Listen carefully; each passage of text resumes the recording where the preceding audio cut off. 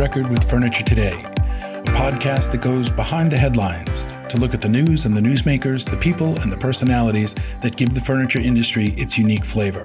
I'm your host, Bill McLaughlin, Editor-in-Chief of Furniture Today. Hi, I'm Tricia Yearwood, and you're tuned to Furniture Today's On the Record podcast with Bill McLaughlin.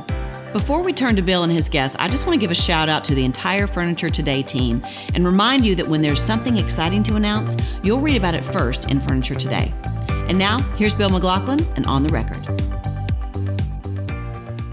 Hey, my guest this morning is Christiane Lemieux, author of the new book, Frictionless. My new book. Before we talk about the book, which is really great reading and really insightful, and I really want to talk about the necessity of delusion when we get to that part. Okay. But before we do, I want to talk about your background. Zoom backdrops have become the new personal expressions, and you've kind of created these. Tell me a little bit about them. So we are doing a design presentation for a large retail company in the United States that focuses on furniture. And this was one of the trend boards around the neo-preppy trend we're starting to see. And when I jumped on this morning, it was still back there from my last presentation. So I just left it for you. There we go. Because it's sort of entertaining. But yes, it's very specific to a specific home furnishings upholstery trend right now. Ah, interesting. Yeah. So, all right, we're going to have to circle back to that. Now, okay. We're going to include this on our On the Record podcast. So I have to tell you, you are the first returning guest on the Record. I feel anything with you, Bill. I feel very honored. Thank you. Well, I feel the same way. But really, what kicked this off is the new book that you wrote, Frictionless. Mm-hmm. Why the future of everything will be fast, fluid, and made just for you. And this is literally hot off the press. Yes. Speaking, this is just starting to roll out. What? No, actually, you got one of the first advance copies. So it goes on sale June 23rd. In 20 days. All right. So tell me a little bit about you. In the book, you write about the title you didn't start with the title. It came from kind of organically out of the interview process. And you interviewed, it looks like about 30 different people for this. We interviewed 60 and cut it to 30. Wow. Yeah. Okay. So tell me about how the title emerged from those discussions and explain to people what frictionless means. Sure. So let me tell you, there's a story behind the story. And it's that I started my first home furnishings business out of university, a college, as you guys in America call it, out of Parsons School of Design, in 1999. Right out of college. And I grew it. It's called Dwell Studio, and I grew it over about 13 years. And I sold it to Wayfair in August of 2013. And what I realized as I was starting to write all of this down is that had I written a business book then, it would have been worth nothing but, a door jamb or kindling for your fire, because every single thing had changed. And when I went to Wayfair, I was immersed in the future of business. I mean, and I say this with like so much respect. To say that Neeraj is an incredible e-commerce CEO is an understatement. And what I learned when I was there was, what the future of everything was going to look like. And I think it's not only Wayfair, but every single thing we experience. And when you think about, especially in the last 9 weeks, we have all become, digital human beings. Even if you were the holdout before this who said, I'm never going to, buy groceries online, or I'm never going to have my pharmacy delivered to me online, or all of these things, you were actually, for the first time in your life, immersed in it because out of necessity. And so I think everybody can understand the concept of frictionless now. It was sort of interesting before, and now it's part of our lives as we're all digital first, citizens. And what it means is the companies that create the best experiences for us. So, whether it's, I think Amazon is probably, the summit of frictionlessness, right? Between the wallet and the Prime and the 2-day shipping and the endless SKUs and giving us everything we want at the click of a button, they change the way we interact with retail. And you will realize whether it's your favorite airline or your favorite hotel booking site or wherever, the one that is easiest for you, the one that is the most frictionless for you is the one you're going to go back to over and over and over again. And its competitors that don't do the same thing will lose. And so what I am trying to show every business, big or small, is that it's really up to you to create the most frictionless experience for your consumer so that you have a chance to win. And that's really what the book is all about. Now, as you explain it in the book, and you talk about it both in terms of a business, but also in terms of employees and the needs of millennials, right? And it really seems to be very much the way you describe it is about giving people back time. Giving people back time. Exactly. The essence of being frictionless is that people want time. They value time more than money in some cases. And so all of these people that you interviewed, all of the businesses that you talked about have found ways to exchange time and giving people time for getting their money. So you're right. So you have read the book and you've circled into the I think the most important thing about the 21st century is that as a human species, we have all realized that there's only one and only one non-renewable resource, right? And that's time. I mean, that's in our lives that we can control. We can't get the time back. And opportunity cost is opportunity cost, right? So if you can deal, like I fly on airlines all the time. And I think about, there's one that I use on a near constant basis because their interface is so good that I can get on, book my ticket, get to Charlotte, get back in 30 seconds. I don't have to deal with any of it. And, truthfully, that is the difference between a very loyal customer like myself and somebody who's, looking for the shopping for the best price. At the end of the day, like I value that the opportunity cost for me not having to look at 40 sites and just getting it done because I'm saving myself hours there.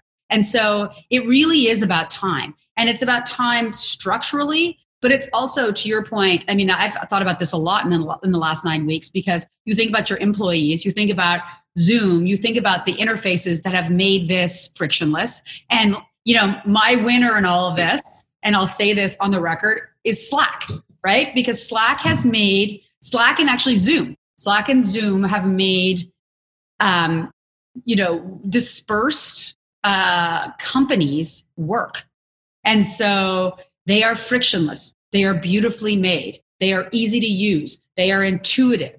We can all go back and do them. Like my 3-year-old mom, called me up and said, Christiane, have you seen this thing Zoom? I was like, oh my God, Mom. All right.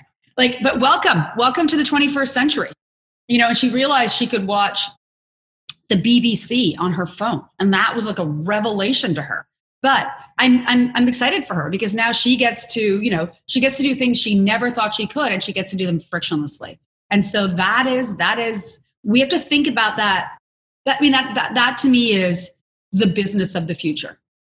Now, the other element that seems to come into play, and you talked about the evolution from Dwell Studio to your current business, is, I don't want to call it assetless, but it's removing a lot of the stuff, yes. Right? So when you moved your business, you were able to do that much more quickly because your business is now cloud-based. Yep. There's no inventory. Talk a little bit about how this conversion has taken place from all of these things that are built on physical assets and how the change in the internet has kind of made, and I don't want to call it assetless. That's not the right word, but it's stuffless, right?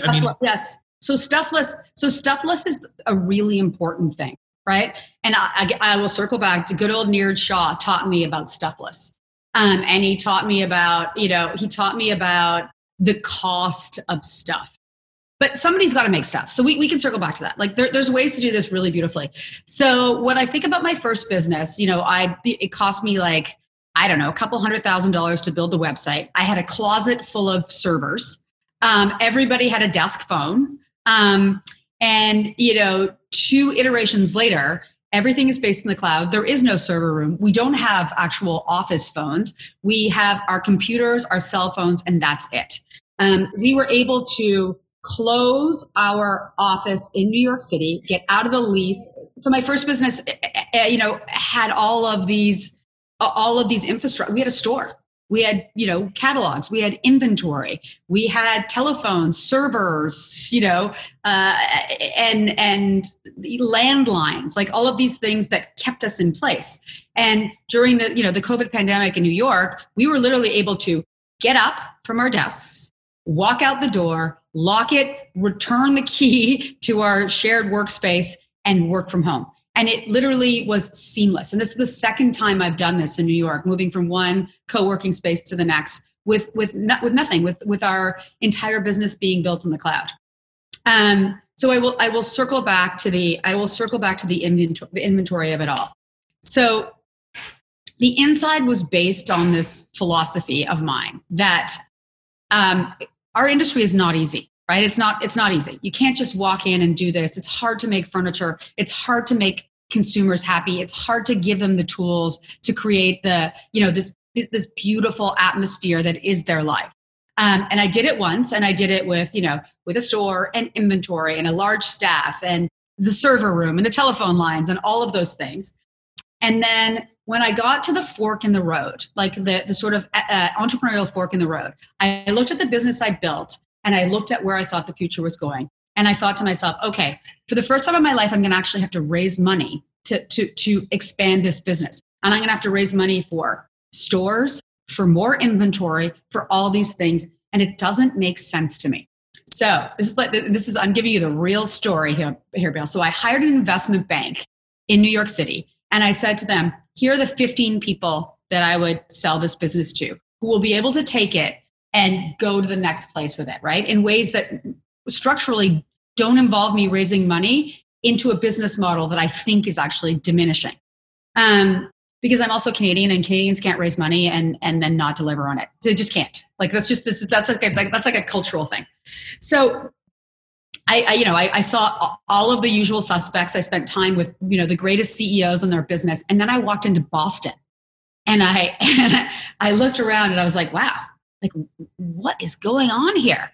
And, I saw the engineers and, the overpack centers and the logistics and all of the things that Wayfair had down. And I realized that they were our business of the future. And it was, pretty frictionless, and, it was one category that they've done a beautiful job. And so, I sold the business to Neeraj, and I went onto the executive team at Wayfair. And to say that I sat there like a sponge and I learned. And there are some really important underlying, ideas, and not carrying inventory just from a business perspective is a huge thing. And so I thought to myself, if I could start a design business that had no inventory, well, that's a business that I would start. I would do this. I would take this crazy journey in our industry one more time. And so I left Wayfair in 2016, and it took me almost a year and a half to put together, in my tiny office here in New York, to put together the back end supply chain to do this. And it required me learning about machinery and like all of just educating myself. And we did it, and then launched out of beta in August of 18. And so no inventory, exclusive product, made on demand, like all of the things that I think are fundamental to what our industry is going to look like 2.0. And listen, here's the thing: North Carolina is already doing it. They just didn't get credit, right? They're benchmarking things one at a time. Like I think about Klausner every day, and like what an extraordinary job those guys do at an affordable price point with really beautiful quality, one after the other. And they just weren't getting credit for it. Well, that was something, wasn't it? This is Trisha again for Klausner Home Furnishings. From my very first collection, I knew I'd come to the right place, that Klausner understood what I wanted to do with my furniture, how I wanted to share my recipe for comfortable living with the world. Now, let's get back to Bill McLaughlin and see what he and his guests have to share with us. So let's talk about the inside and how that model now works. Yes. Because on paper and to discuss it, it sounds like, gee whiz, that all happens so fast. You can pick whatever you want, you can custom make, but to make all of that happen in a time frame, and here it comes back to frictionless in terms of time. Yes. You have to be able to deliver in a time frame that the consumer wants. Yes. And you've also taken out a lot of costs, which allows you to make it affordable to the customer. You got it. What went through all of that process? I mean, how does that go from conception to the consumer's home in all of those steps? And then you're talking about customization, right? You're not talking about I'm churning out, Model Ts in any color you want as long as it's black. You're talking about choice. Yeah, well, I'm talking about celebrating the industry that we're in, right? And so when you think about, the political landscape right now and all the things that got offshore, okay, furniture did not get offshore. And the interesting thing is I sat at Wayfair and looked at the back end and saw all of these amazing American companies that could deliver furniture in under 4 weeks, custom furniture built from the ground up. And I was like, wait a second, there's something here. There's something here. So, this is the thought process. So I'm seeing this. And so, it is the Klostners and all these other people of the world that are, have been amazing partners of mine, both at Dwell Studio all the way through Wayfair, right? And then I'm looking at what I've learned from, my years of upholstery partnership with somebody like Robert Allen, right? And so I'm thinking to myself, wow, if I could do the upholstery on demand and the furniture on demand and just make the thing and get it out, then there's no waste. Nobody's holding inventory. People are getting exactly what they want. Can I figure this out? And I did. And I was in Italy in digital printing manufacturing plants trying to figure out which one was the best that would give interior designers the fabric that they would love. So it had to be printed on linen or linen cotton or all of these things because I had the data from years of sell-through, right? I knew from Robert Allen from Dwell Studio what sold. And so it's like a puzzle that I was just putting these pieces of the puzzle back together. But in the back of my mind, I hear Neeraj saying, telling me what a beautiful business model is and telling me to think about every single one of these decisions with a return on investment in mind. And so here we are. I want to talk a little bit about that idea, right? That customization, and then building that to the consumer. And I want to talk about overcoming obstacles. One of the people that you talked to in the book was David Greenberg.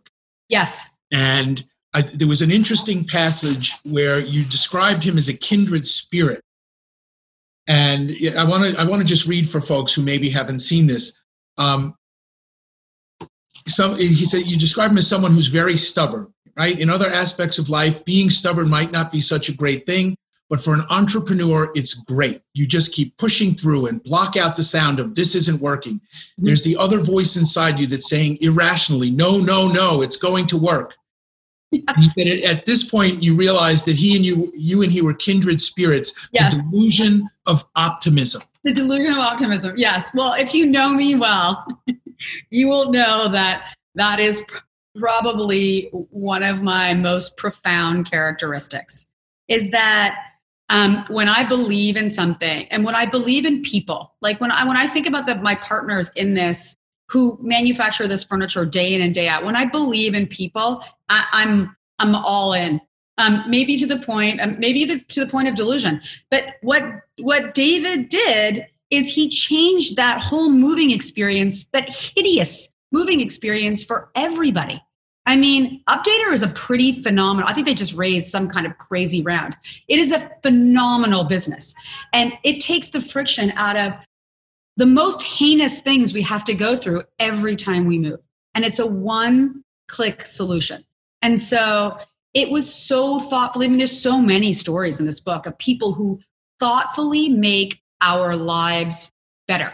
They thoughtfully make our lives frictionless. They thoughtfully give us back time. Because if you had to go to, the cable guy and the, phone guy and the Con Ed or whatever the heating company is in your area. I mean, that takes weeks, and to create a platform, where human beings can do that effortlessly and then actually move on and live their lives is extraordinary to me. Give me an example of someone else who you talk to that really, I mean, because there's so many. I mean, I could just kind of go through here. And so people should know, just for in terms of ease of reading, they're all broken up into nice, easy soundbite, kinds of sections. So you can go through and, I mean, there's Instant Pot and, Ryan Simonetti, CEO of Convene. And Convene is great. I mean, even let's just think about Halo Top. So Justin Wolverton, who started Halo Top. I mean, these are people that are doing things that they're passionate about. Like, he was a corporate lawyer and started making ice cream at home. And what he realized is there was a lot of friction for people that wanted to, what he calls volume eaters. So not people that have a small bowl, but tub eaters, right? Because there's he's got a cohort of people that love to sit down and not eat a bowl of ice cream. They want to eat the pint. And so what he wanted to do was figure out how to literally frictionlessly deliver that experience to them in a calorie count that was okay. And that taste, the taste was amazing. And he devoted his life to that. And listen, for me, this is as much a celebration of people who give over to their passions and figure out how to deliver it to people, how to deliver their dreams to people in a way that is frictionless, as it is to break down business. Like, I think about Eric Kinwala, the CEO of Capsule. I mean, he was standing in line in New York City waiting to get a Z-Pack because he was really sick. And by the time he got to the front, by the time he'd waited in line for the, whatever it was, hour and a half to get to the front of the line at the Duane Reade, actually on Broadway, they didn't have any Z-Packs left. And he was sick. And he was like, this is insane. And so he started Capsule, and Capsule, New York was their beta, but they have pharmacists online. You can register everything there, and the prescription gets delivered directly to your home. And if you're somebody who has diabetes or some other chronic illness where you need it on an ongoing basis, you're never going to go to the pharmacy and not have your insulin. It's going to be delivered to you exactly when you need it every month so that you can stay on top of it. You can stay healthy. You don't have to worry about it. It doesn't become another thing you have to take care of, another piece of your time real estate. And that's like a beautiful thing to me. It is. Now, almost all of these are examples of new businesses that popped up to disrupt existing models. Mm-hmm. But it strikes me that if somebody wanted to read this book as a how do I assess my own business, there's an opportunity to look at your own business and say, where's the friction? How do I remove it? So let's take the model and apply it. If you were to, let's say somebody called you up and said, Christiane, we want you to come in, look at our business, identify where the friction is. Yep. And so your next business is you're a consultant now. Okay, yep. So we're going to call you in. Okay. How do you identify the friction in an existing business so you don't get disrupted by somebody? Okay, well, this is this gets, and also this is the competitive advantage, right? I mean, this is I'm handing you. I hope I'm helping you help yourself compete against your competitors. That was not very eloquent, but anyway, because I think that if you look at your business from this perspective, it's going to make sense. Obviously, we're going to start with the digital part of your business, because that's where, the difference between real friction and no friction is. And so to the extent, we'll break it down and we'll look at how are you speaking to people? How are you getting your product to people, regardless if it's a service or a product or, insurance or banking? How are you communicating with people? Where are your points of friction? Like, let's identify those. Let's look at the best people in your industry who have figured this out with no friction. How can you start to compete with them digitally? Right. And then I think that goes all the way back into your retail model, right? Because if you think about the inventoryless model or these smaller footprint stores where you have endless aisles online, how do you take the friction out of the in-store experience? How do you have them all work really flawlessly together so that the consumer has is inspired, B, has an incredible experience, and C, spends their wallet share with you instead of your competitor? And I think that's how it's like a 360 thing. I want to talk about scale, because that's that's the place where a lot of entrepreneurial businesses bump up against. And you've addressed that in here. You talked about scale as one of the issues. Talk about the inside and what you're doing now in terms of scaling that so that it becomes not just a niche business. And obviously you're going to have a cohort that you're going to address. But at some point, I think I sense here that you would like to be a unicorn. You'd like to be one of those billion-dollar valuation companies. Yes. That requires scale. So here's another. I'm going to go back to Neeraj. I mean, I hope if he sees this podcast, he's going to think I'm crazy. But Neeraj taught me something really fundamental, and that's about total addressable market, right? The size of the market you can address. And so when he bought Dwell Studio, he's like the king of data. He has this graph on his phone that talks about income and the amount of homes you can serve in the United States, right? And so average price point. And so we were able to calculate very quickly that my Dwell Studio line was pricey. And that there were probably 4 million homes in my total addressable market. So when you think about scale, I'm hitting the sort of ceiling of my scale very early on, because in that addressable market, I'm also competing with some very large companies, right? I'm a teeny tiny entrepreneur, really. And the only reason we could compete was because of design. Right. And that in our world, that is also currency. Not only is it frictionless, but also execution. But we can only compete to a certain extent. I mean, Neeraj has it figured out. So he can probably, his total addressable market is almost every home in the US. And he also loves his customer, right? So he's bringing a really beautiful customer experience, regardless if you're shopping at Paragold or if you're shopping at Wayfair on the 70% off day. I mean, it's still coming from the same genesis, right? And so I never really thought about total addressable market, but this time I sure did.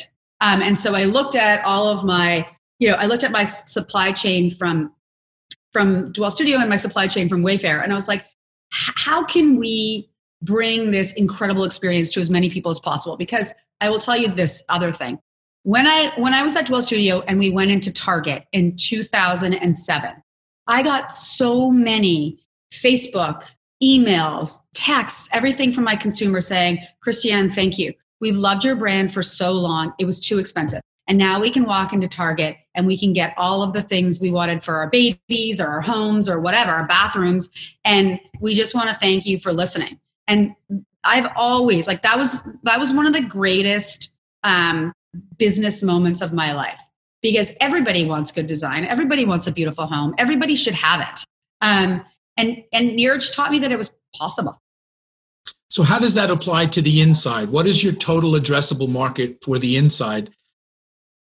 So we very thoughtfully sort of targeted the price somewhere between, the top of IKEA and the middle of some of the West Elm, CV2. These are our competitors. And so I would say that my total addressable market is probably 5 times the size this time as it was last time. I mean, look, I would love to be able to do IKEA. That's just a whole other supply chain, something that, maybe we'll get there, hopefully, fingers crossed. But we look at it as wanting to really fundamentally bring beautiful design to people that they choose to make their lives better, because we're also all refocusing on our homes, right? I mean, we've spent 9-10 weeks at home realizing what do I like, what do I don't like, and I think the most important question is, how does my home make me feel? And we want to give people the tools to feel really, really profoundly good at home. So actually, you raise an interesting point.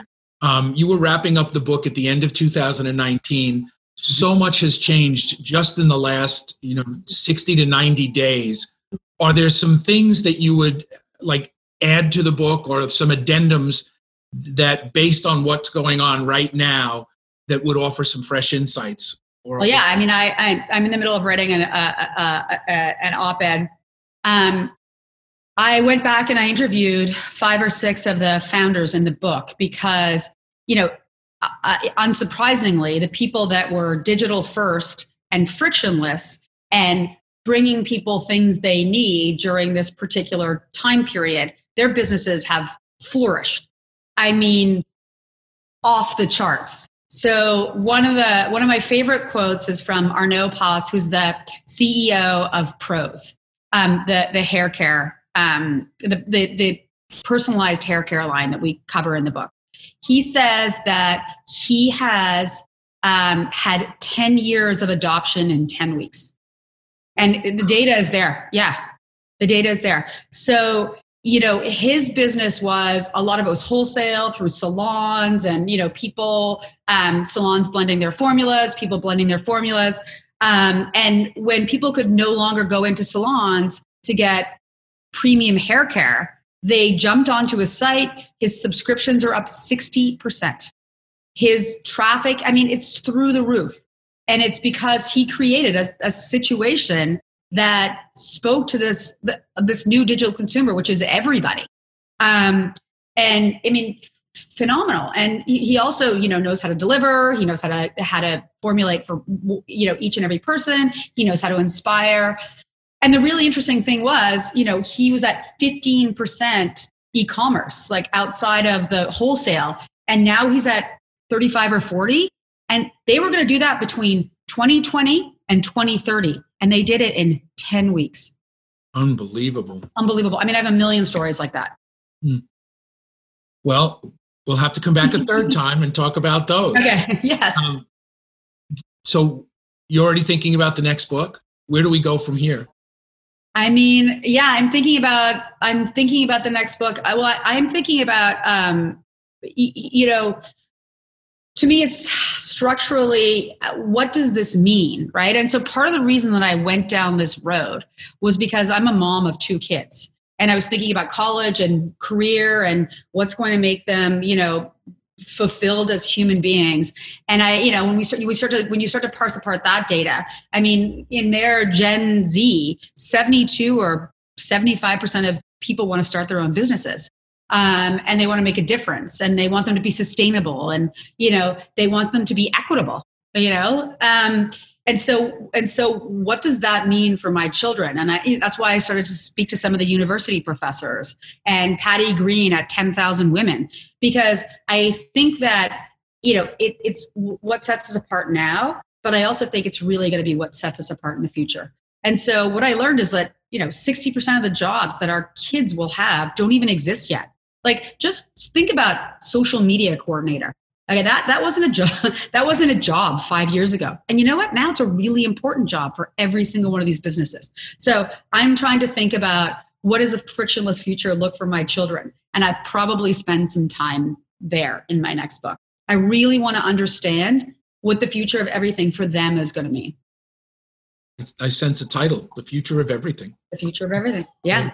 Well, thanks for taking the time today. I really enjoyed reading the book. I would highly recommend, again, frictionless. Well, it's also, it's a love letter to our industry. So, they're doing it beautifully. They never stop doing it. And I just want to give them credit. Well, it's an industry that certainly is worth a love letter. Thank you, Christine, for taking the time. Thanks, Bill. All right. Bye-bye.